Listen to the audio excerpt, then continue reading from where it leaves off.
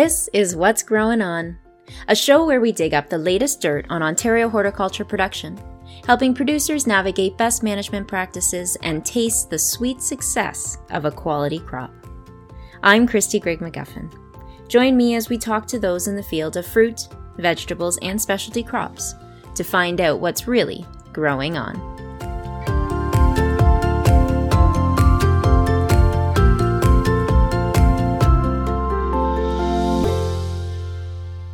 Welcome to the episode. A lot has changed since the last episode aired at the beginning of June, where I was talking about the hot, dry conditions across southwestern Ontario a month ago. Most regions, obviously with the exception of a few, of course, many regions are now well above their respective 10-year rainfall averages by about 20 to 40 millimeters. In fact, in the past 30 days, some areas of southwestern Ontario, they've actually received over 200% of normal precipitation. And so with this has brought unsettled weather, and that's include things like damaging winds, pounding and persistent rain, hail, and even tornado in some areas, unfortunately, resulting in, while localized, some fairly significant damage. We've also been seeing some standing water that's impacted large areas that saw significant rainfall, including many tomato, pepper, and ginseng fields. And this standing water, it can lead to plant death and increased prevalence of soil-borne diseases. So the impacts of this can really be long-term. But nevertheless, summer harvest continues for many of the early crops across the province, and that includes crops like garlic, your leafy greens like lettuce and spinach, summer fruiting raspberries, blueberries, and many of your stone fruit, things like cherries, apricots, plums, peaches.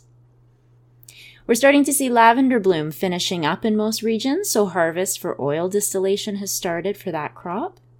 And for strawberries, renovation is ongoing for June-bearing fruit, while the spring-planted day neutrals are starting to be picked across the province. As well as summer staples, sweet corn has started to hit the shelves and market stands. Now with the wet conditions, we're really seeing a number of disease issues increase for many crops, and that's including things like Stemphylium, bacterial rot, we're seeing Alternaria, Phytophthora, late blight, downy mildew, botrytis, black and brown rot. And in all cases, it's really important during these times that are so conducive to pathogen infection to maintain a protectant fungicide program and to continue to monitor for signs of symptom development. From the insect side of things across the province, we still continue to see general activity of some of our common foliar pests, so things like aphids, potato leafhopper, two-spotted spider mite, particularly in this hot weather, as well as Japanese beetle activity that continues on in many crops. We're seeing swede midge numbers increasing in brassica crops. And interestingly, this has been a high-pressure year for earwigs in some areas. And in fact, there have been some reports of damage already in tender fruit. Now, the invasive spotted-winged Drosophila is active in all areas that are being monitored. And so that means that all growers with ripe fruit should really be considering management for this pest. Keep in mind that numbers can build up quickly with the regular rains that we've been having, as well as with the more moderate temperatures that are in the forecast. So, speaking of fruit, in today's episode, we're going to hear from Erica Pate. She's OMAFRA's fruit crop specialist for berries. And sitting in the horticulture hot seat, Eric is going to talk about the importance of strawberry aphid management to minimize incidence and impact of insect-vectored viruses. This has been a year for aphid pressure in many crops across the province, and this is likely due to a number of factors, anything from the mild winter that we had to the rather slow start for some of their natural enemies.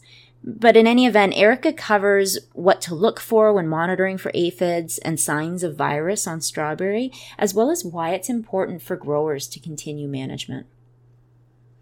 Following Erica, I'm going to dive into the waters of pesticide rain fastness. With the frequent rainfalls and the wet field conditions, growers at times can find it to be challenging, to say the least, to maintain spray programs and to keep crops protected. So I look at some general guidelines around insecticide and fungicide wash-off and how these can assist in decision making when it comes to what to do following a rain. So enjoy this month's episode. Hopefully you're able to enjoy it somewhere where it's dry. As always, if you're looking for up-to-date information about horticulture crops grown in Ontario, check out the links to our fruit, vegetable, and specialty crop blogs provided in the show notes.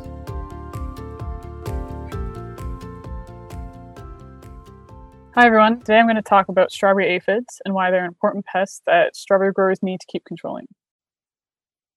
The strawberry aphid is one of several aphid species that are found in strawberry fields. The sooty mold, which develops on the honeydew secreted by the aphids, occasionally causes damage to leaves and fruit, but our main concern is actually the viruses that strawberry aphids transmit from one strawberry plant to another. The strawberry aphid is the main vector of several of these important strawberry virus diseases, including strawberry mottle virus, strawberry vein banding virus, strawberry mild yellow edge virus, and strawberry crinkle virus. Strawberry viruses, they cause a lack of vigor in your strawberry field and stunted plants, patchy fields, and overall an early decline. Symptoms on individual plants include leaf cupping, asymmetrical leaves, yellow edges, leaf mottle, and yellowing between the veins. Typically, we see symptoms develop when there are two or more viruses present. And then, unfortunately, symptoms can be easily confused with symptoms from herbicide damage or nutrient deficiency. So if you see some of the symptoms that I just listed, it might not necessarily mean that viruses are present in your field. And then to make diagnosing more challenging, symptoms cannot always be associated with a particular virus. The combination of different viruses and the cultivars affected may result in different symptoms. So to confirm that viruses are affecting your plants, you can send leaf samples to a lab for diagnosis. Now that we know about viruses and why we need to control them, how and when should growers control them? Strawberry aphids are distinguished from other aphids by these small knobbed hairs all over their body. They are pale green to yellow, and nymphs are about 1 millimeter long, while adults are a bit longer, 1.5. You'll be able to see the aphids without magnification, although you'll need a hand lens or microscope to see the knobbed hairs. Adults also have long antennae, as long as or longer than their body. And then the aphids can be winged or wingless. The concern is when the winged forms move and fly from field to field, potentially spreading virus to new healthy fields.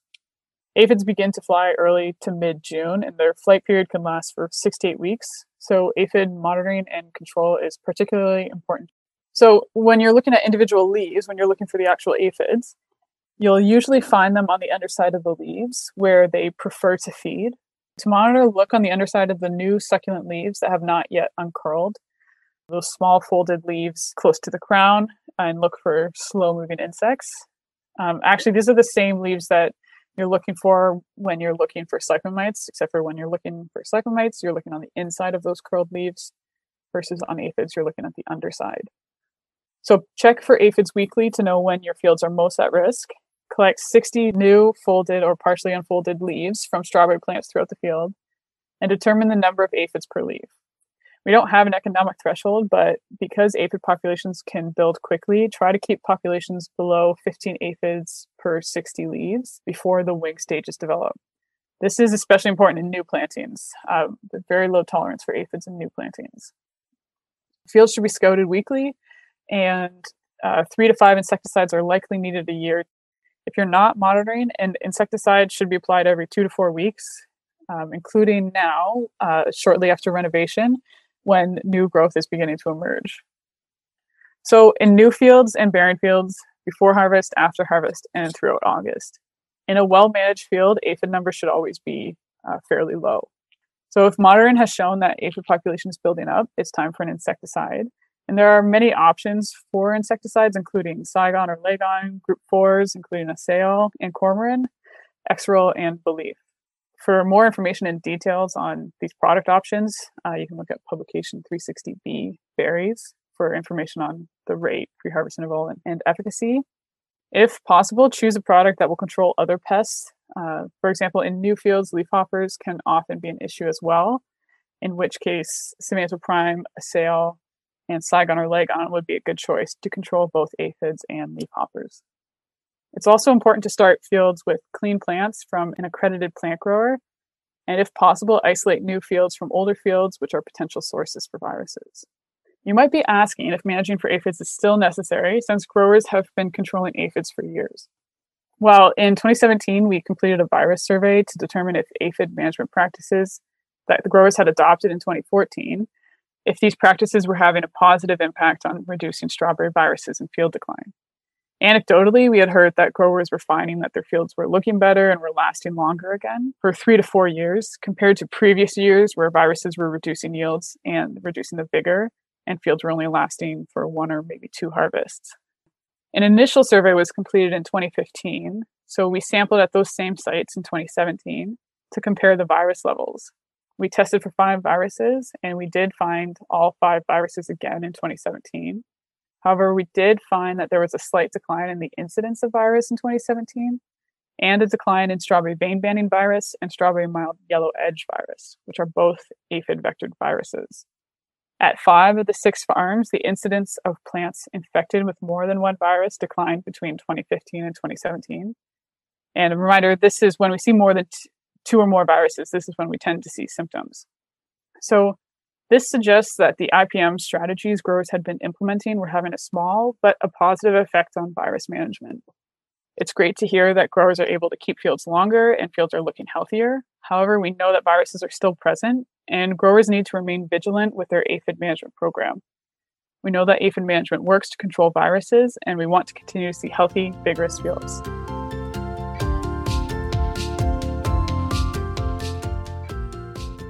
You are listening to Erica Pate, fruit crop specialist with the Ontario Ministry of Agriculture, Food and Rural Affairs.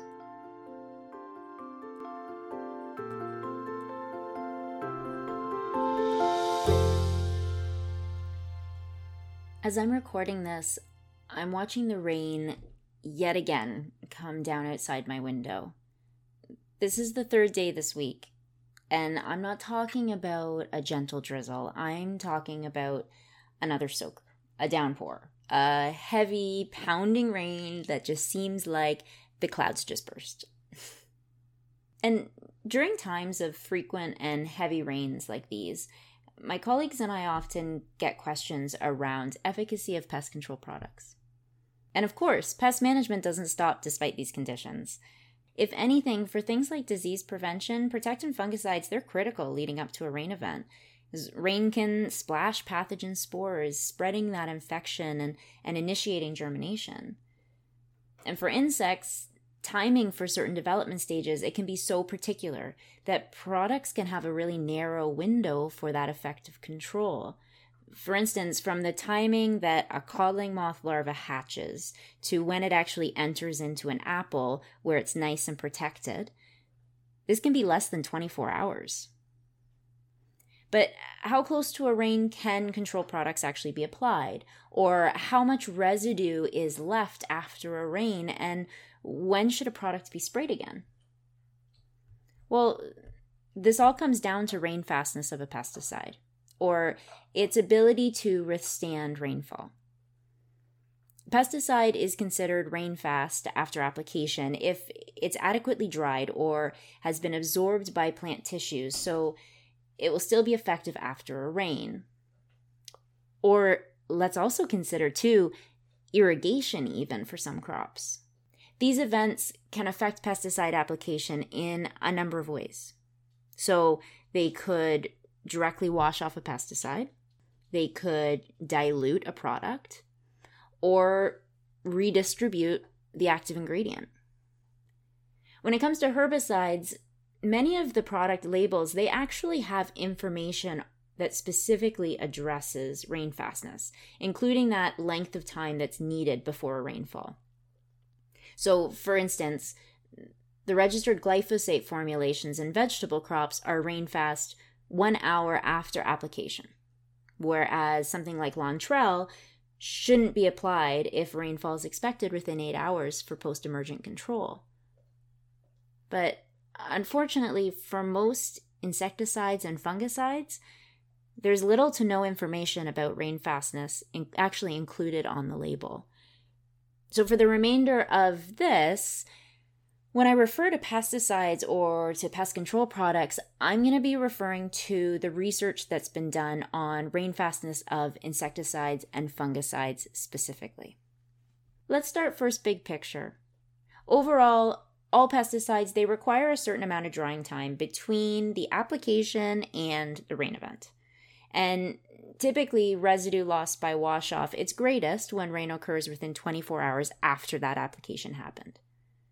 After this point, the rain fastness of a product, it's really going to depend on a number of things, from formulation to what sort of adjuvants are involved, as well as the length of time since that application happened. So starting first with formulations, these play a role in how easily a product is washed off in the rain. Things like wettable powders and granules, they're less rain fast than products that are flowables or suspensions. As well, emulsifiable concentrates, they're designed with an emulsifier to help mix in with water. So these products, they're going to hold onto the plant longer during rain. I should also mention too at this point that most biopesticides, they are generally not as rain fast as their kind of conventional product counterparts. So reapplying these products are typically necessary following a rain. And in fact, for some products like things like insecticidal soap, they have no residue at all. So while the soap can have immediate efficacy after application, there's really no long-term protection. Now, research that's been led by Dr. John Wise at the Trevor Nichols Research Center with Michigan State University Extension, they've conducted numerous years of trials on fruit crops for a range of insecticides, and they found performance can be influenced by 4 factors. And I should preface this too, that while Wise's work, it focuses on insecticides, many of the points, they are applicable to other pesticide types as well. So, firstly, a product's ability to penetrate into the plant tissue is generally expected to enhance rain fastness. So, looking at insecticides as an example, things like your organophosphates, that's your insecticide group 1B. They have limited penetrative potential, and so they're considered primarily surface materials or contact insecticides. Whereas you look at your carbamates, so those would be your group 1As, or pyrethroids, those are group 3s. They penetrate the cuticle and provide some resistance to wash off. But then when we start looking at some of the newer chemistries, things like the spinosins, those are group 5s, the diamides, those are the 28s, the avermectins, those are group 6s, so things like Agromec, and some of your insect growth regulators, like group 15s and 18s, things like Ryman, Intrepid, they readily penetrate the cuticle and they move translaminar. So in other words, from the top of the leaf down to the bottom. Neonicotinoids, those are your group 4s, they're considered systemic or locally systemic, and they move translaminar as well as through the vascular system to the growing tips of the leaves. This is also known as acropedial movement. Now, these translaminar and systemic products, they tend to be more rain fast than the contact insecticides because the product is inside the plant. It can't be washed away. But it should be important to note that for products that are systemic or translaminar, while portions of the active ingredient do move within the plant, there's always a portion remaining on the surface or bound to the waxy cuticle that is susceptible still to wash off. Now, the second factor affecting performance is that environmental persistence and the inherent toxicity to the target pest, this can compensate for wash-off and actually can delay the need for immediate reapplication. So back to our insecticide example, organophosphates, those contact insecticides, they're highly susceptible to wash-off. But organophosphates are nerve poisons. They're highly toxic to most target pests. In other words, they kill on contact. And so this means that reapplication could potentially be delayed even following a rain with wash-off. On the other hand, things like carbamates, pyrethroids, and insect growth regulators, these are moderately susceptible to wash off. But particularly in the case of carbamates and pyrethroids, they have a short environmental persistence, or they're very short-lived. And so they don't stick around as long. And in cases of all those products, insect growth regulators included, they vary widely in toxicity to target pests. And so reapplication may be needed in some cases following rain. The third factor that affects performance is drying time, which can significantly influence rain fastness, especially when plant penetration is important. So for instance, while 2 to 6 hours is typically sufficient drying time for many insecticides, products belonging to the neonicotinoid group, they require up to 24 hours for optimal penetration prior to a rain event. So this means in the first 24 hours, contact insecticides are more rain fast than systemic ones. However, after that 24-hour period, once the systemic product has moved into the plant, then these types of insecticides become more rain fast. I also want to take a moment too just to mention intensity of rain may also play a role in residue wash-off. And I'll touch on this more in a moment, but effectiveness is impacted more by the amount of rain rather than the duration. So in other words, getting 1 inch of rain over an hour will remove more pesticide residue than something like a light drizzle over several hours. And this might have something to do with those larger droplets having a bit of a mechanical impact on the plant surface, while you also get this large amount of water that can dislodge the spray droplets. Lastly, spray adjuvants that aid in the retention, the penetration, or the spread will enhance the performance of a pesticide. In some cases, these adjuvants are added to the product formulation. This is especially common in some of the newer products, but otherwise, these spreader stickers, they can be added to the tank with the product. But be sure before you tank mix to always refer to the product label for any restrictions or warnings around this practice. So, Dr. John Wise has looked at simulated rainfall trials of numerous common insecticide groups. So that includes carbamates, mentioned that earlier. Those are the insecticide group 1A. Organophosphates, those are the 1Bs. Pyrethroids, the group 3s. Neonicotinoids, the group 4s. Spinosins, group 5s. Avermectins, group 6. Insect growth regulators, which are the groups 15 and 18. And the diamides, which are the group 28s.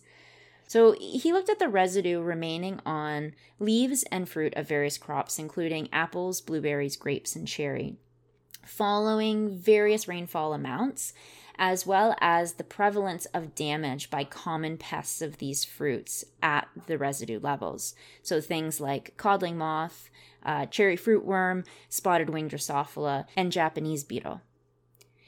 And what he found was that all compounds maintained good activity with less than 1 inch, or since we are in Ontario, I guess I should say 1.27 centimeters, of simulated rainfall, showing really little need to immediately reapply. Organophosphate insecticides, they appear to be most susceptible to wash-off. But as I mentioned earlier, their high toxicity seemed to compensate for the residue loss. And carbamates and pyrethroid insecticides, which are moderately susceptible to wash-off, are generally short-lived, but in some cases, the inherent toxicity, similar to the organophosphates, it also compensated for loss. When it came to neonicotinoids, the surface residues were found to be susceptible to wash-off, but the subsurface residues really remained stable. And so with this product, longer drying periods before rainfall allowed for maximum plant penetration and really improved the rain fastness. Spinosins, those were found to be moderately susceptible to wash-off, with fruit residues seeming to be more persistent and performed well under moderate rainfall levels. While the performance of diamide compounds, they really appeared to be the least affected by precipitation, both in terms of wash-off and performance, with rainfast ranging from moderate to highly rainfast. And with all of this, I'm going to include a link of John Wise's work in the show notes, because in his articles, he really has some great summary tables that list this information, and it can be used as a quick reference. Now, another piece of rain fastness that was addressed in WISE's studies was how the amount of rainfall significantly affects insecticide performance. So a 2-inch rainfall, or again, let's see, 5 centimeters, it will remove enough insecticide to make immediate reapplication necessary for all insecticides tested, all the groups. For a recently applied, as in a 1-day-old spray, all compounds but imidan, which was the organophosphate tested, could withstand an inch of rain and would not need to be reapplied immediately. However, in addition to wash-off, pesticides in the environment are also exposed to phytolysis, or the degradation by sunlight. They're broken down in the sun. If residues have aged in the field for 7 days before the rain, then reapplication would be needed for all products, with the exception of Altacor, which was the diamide, and Delegate, the spinosyn, on apples. Rainfall of 1/2 inch would not require that any of these be reapplied immediately, but most would need reapplication if the rain occurred after 7 days of field aging. So the longer the product has been on the plant, the lower the performance following any amount of rain. Now, among the crops that were tested in these simulated rainfall experiments, there was variation in rain fastness of a specific insecticide. Since fruit and leaves of each crop, they have unique attributes that influence things like binding affinity and penetrative potential. So, for example, some leaves are waxy or shiny versus some are hairy.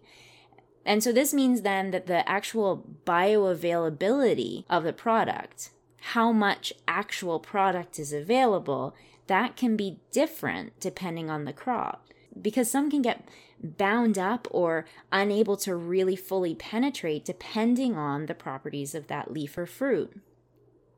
So, in other words, what works for one crop on your operation, it doesn't mean that it's going to act in the same way on all crops. For example, with some of WISE's work, Delegate and Assail for spotted-wing Drosophila control in blueberries was found to have insufficient insecticide residue even after 1/2 inch of rain, whereas Delegate and Assail provided sufficient residue still after 1/2 inch and 1 inch of rain respectively on cherries. And the performance of Assail was even sufficient after 1/2 inch of rain 7 days following application for cherries. So, I do encourage you to take a look at WISE's work to really get a picture of rainfast characteristics, the persistence and how the product works, if it's contact or translaminar, of some of those common insecticide groups that are used on many crops. Now, when it comes to fungicides, timing can be a challenge. As I mentioned earlier, infection for many diseases, they require rainfall. So fungicides are used mostly as protectants and work best if they're applied before a rain. But how well do those fungicides actually stand up to rains that have occurred after application? The general rule of thumb often used is that 1 inch, so 2.54 centimeters of rain, this removes approximately 50% of protectant fungicide residues, and over 2 inches, so that gets above 5 centimeters of rain, will remove most of the residue. Similar to insecticides, applying fungicides within several hours of rain, this will significantly impact wash-off regardless of formulation. If contact or systemic fungicides were applied and a significant rain occurs within 2 hours, it is very likely that a large proportion of the fungicide was washed off, and no efficacy should be expected after the rain event. Both contact and systemic fungicides, they may also be susceptible to some level of wash-off within 12 hours of application, and again, the intensity of the rainfall is also important. So, locally or fully systemic fungicides, they provide better disease control than protectant materials during or after extended rainy periods, because washing the material off the surface doesn't fully remove them from the plant. But you should still apply these fungicides with ample time before a rain event. So as I mentioned, at least 12 hours before predicted rain. If you find yourself caught unprotected and you're relying on post-infection activity from a systemic product, if there are sporulating lesions already present in the field, really consider tank mixing with a different fungicide group to reduce resistance selection pressure. And another thing I had mentioned earlier, sticker spreader adjuvants, they can improve the residual activity of fungicides. However, the effectiveness of sticker spreaders with fungicides, it's variable and tends to be rather product crop specific. So for example, in grape research trials, both Dr. Wayne Wilcox from Cornell University and Dr. David Mangtolo, he's from the Applied Research and Technologies Limited in New Zealand, they found consistently better results with sulfur when a spreader sticker was added. And something like Indar gives better brown rot control when used with a non-ionic surfactant or other penetrating agent. However, Captan, which is intended to stay on the surface, it's notorious for causing injury when mixed with oils or other surfactants that cause them to actually penetrate the waxy cuticle. And penetrating agents, they don't help strobilurons. Those are the fungicide group 11s. In fact, some fungicide crop combinations have been associated with minor phytotoxicity due to that excessive uptake. So all in all, be sure to consult the label for minimum drying times for individual products, as well as for any recommendations around using surfactants. Now, back to Michigan State University Extension, they suggest the following to improve fungicide efficacy during wet weather. So firstly, during rainy periods, systemic fungicides tend to perform better than protectants or contact fungicides since they're less prone to wash off. And during these rainy periods, you may want to consider a higher labeled rate, which can extend the residual period. When applying a product, you want to think about the type of fungicide and the conditions you're applying it in. So apply protectant fungicides, things like Captan or Mancozeb, chlorothalonil, you may know the product Bravo, or your coppers. Apply these during sunny, dry conditions to allow for quick drying on the leaves. These types of fungicides, they're better absorbed and they become rain fast over several days after application. And actually, any dew formation at night will actually enhance this, allowing the product to redistribute over the plant surface. Systemic fungicides, on the other hand, so things like your sterile inhibitors, those are the fungicide group 3s, your SDHIs, group 7s, and strobilurons, group 11s, just to name a few, there's other ones, they should be applied under humid, cloudy conditions. So the leaf cuticle, it will actually be swollen and it will allow for quicker absorption. Whereas in hot, dry conditions, the cuticle becomes flattened and less permeable. So the product can break down in sunlight or in heat or with microbial activity or even be washed off by rain. As I mentioned earlier, I'm going to provide links for information on rain fastness of insecticides and fungicides in the show notes, as well as a presentation from Dr. John Wise during the 2021 Ontario Fruit and Vegetable Convention virtual education series. And during this, he spoke specifically on rain fastness, persistence, and performance attributes of insecticides. So it's definitely something worth checking out. But in summary with all of this, be sure to check the product label for information regarding rain fastness and follow any time requirements stated, never making an application if a rainfall event is forecast to occur within that time frame. If this information isn't available, try to avoid application if rain's expected within 24 hours where possible, and consider reapplication following a heavy rain greater than 1/2 inch to 1 inch, especially if the product was applied days earlier. Consider the action, too, of the product. Is it a contact or a systemic pesticide? And how this may enhance or limit the activity during wet periods. But most importantly, maintain a farm-level pest scouting program throughout the season, regardless of the rain, to provide real-time information for pest management decision-making.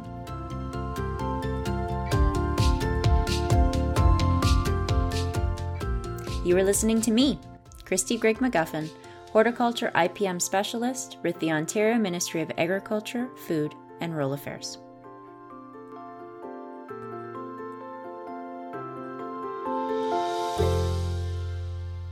Thanks for tuning into the episode today. I'm Christy Greg McGuffin for the What's Growing On podcast. For more information on horticulture grown in Ontario, check out the links to our fruit, vegetable, and specialty crop blogs in the show notes. Big thanks to Jade Lowe for editing this episode. Music is the track Aspire from Scott Holmes. And I'll be back soon with an all-new episode of What's Grown On, but in the meantime, if you have any questions, comments, or suggestions you'd like to hear covered, please send us an email to onhortcrops@gmail.com. That's hortcrops@gmail.com. We'd love to hear from you.